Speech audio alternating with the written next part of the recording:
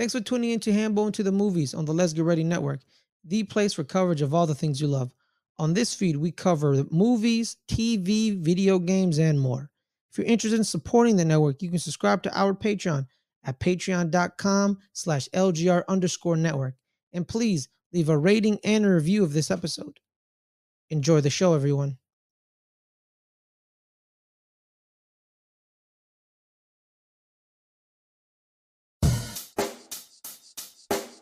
Check the mic and make sure it sound right, boys.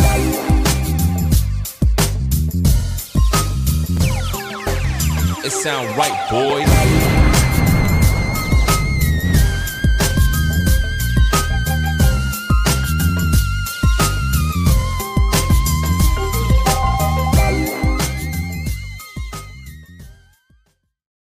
Hey guys, it's been a minute. Been out there doing the thing, not being able to go out and see as many movies. And most of y'all guys know I'm a dad. Sometimes that makes it a little more difficult to go out there and see as many movies and stuff like that. But one thing I wasn't going to miss, M. Night Shyamalan, love him or hate him. And I get it. I get the controversy over M. Night Shyamalan. People love him. Some people hate him and everything else. I am a big fan of his. He's probably one of my top 3 directors. Decent amount of the movies that some people do not like or dislike or whatever. Like, I don't find that to be the case for me. I actually really enjoy it. Whether I love the movie, whether it's I think it's a great movie, or whether I think it's a mediocre movie, like somewhere in the middle, maybe like the 5 or 6 range. I always look back at an M. Night Shyamalan movie and enjoy the fact that I'm able to like go out of the movie theaters, and it always has me thinking, always has me using my brain, like why decisions were made and everything else. And to be honest with you, and most of his movies are also shot beautifully and stuff. Like, so like they're almost like watching a piece of art in most cases. And I really do appreciate that too, as well. I love the fact that, like, cause we'll talk about it. We're going to be talking about, Knock at the Cabin, which is the newer movie that just came out. And it's just, from right there, it seems like, oh my God, this is going to be horrific. Look at all the stuff that's happening. Look at all the stuff that's going on and all that kind of stuff. And the biggest thing with all that is it's not as horrific as what you would think from seeing like these with these like old school style tools and everything else that they're walking up to this cabin with and all this like home invasion kind of stuff and everything. And it is horrifying in some cases, right? Like in some points of view and in some areas of the film.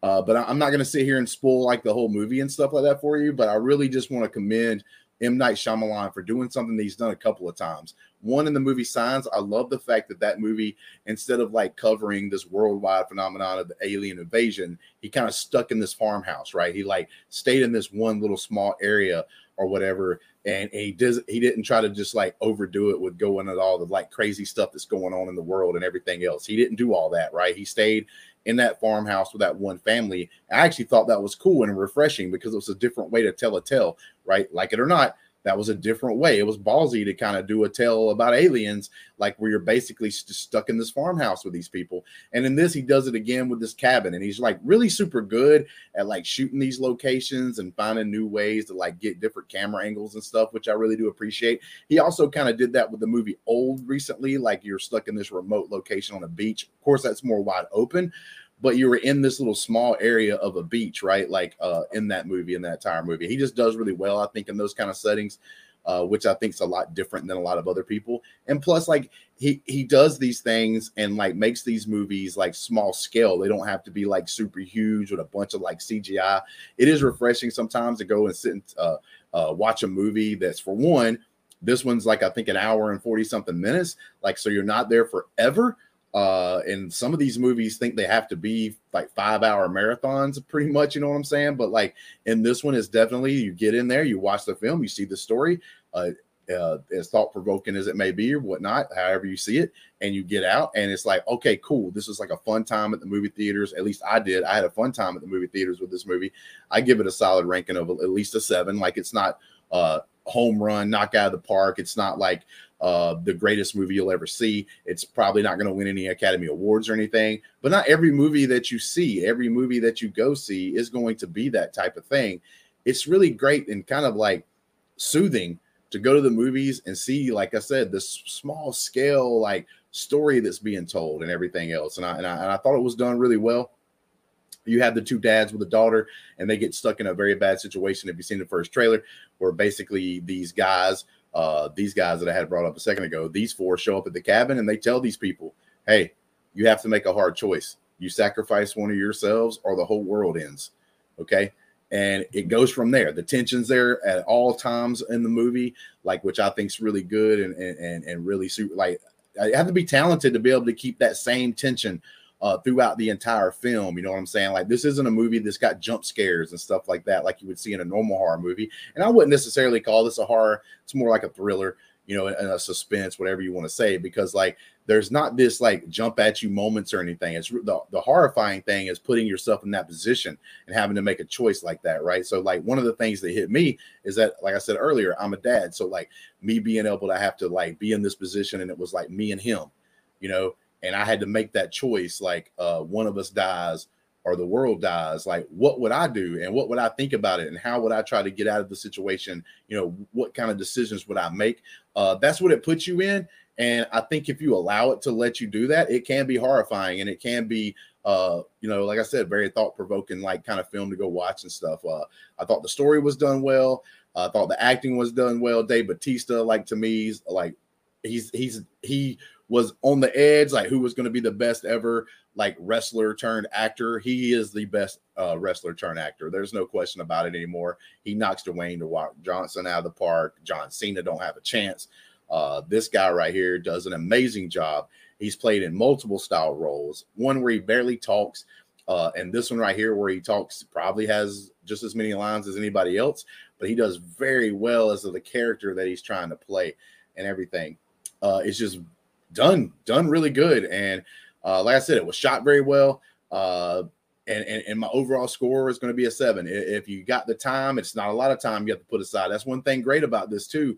It doesn't take forever for you to watch this film. So like, let's say you go watch it and you a little bit lower of a score of me, you're like at a 4 or 5 level. You don't hate yourself because of the fact that you didn't have to sit in the theater for 3 hours and then get a movie that you wasn't very high on. This movie right here is worth the shot to go see. And if anything, right, like, you'll be able to see a beautifully shot film, because I can say that for it. It looks beautiful. It's beautifully shot. Scenery and everything else, like in this remote cabin, is best you could probably do. M. Night Shyamalan just has the ability to do those things.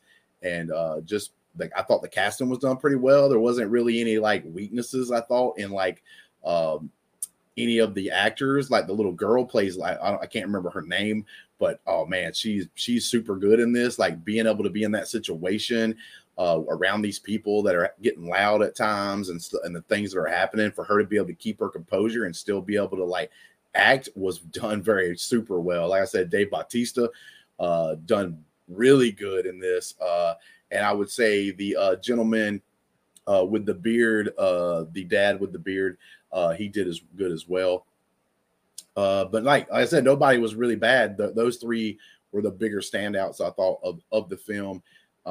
And like, man, just go see it. Just go see it. Just go give it a chance. I thought it did really well. It's Knock at the Cabins. It's in theaters now.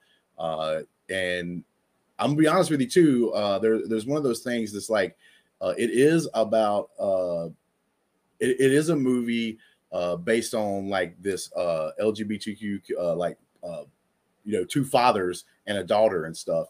And this is one of those times, like, this is a good movie with a good story, that if you want more of those things to come out, if you want more of these type of tales to be told, you know, with say representation or whatever, you need to go out and see it.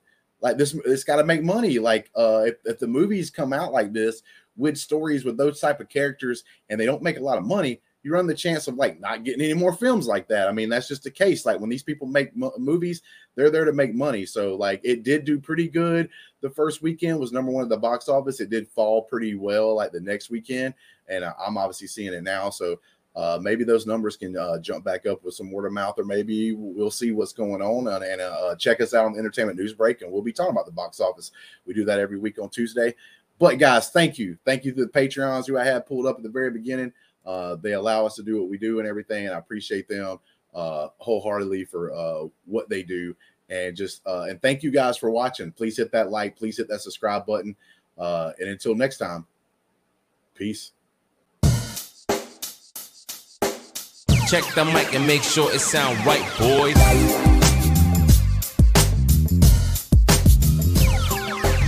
It sound right, boys.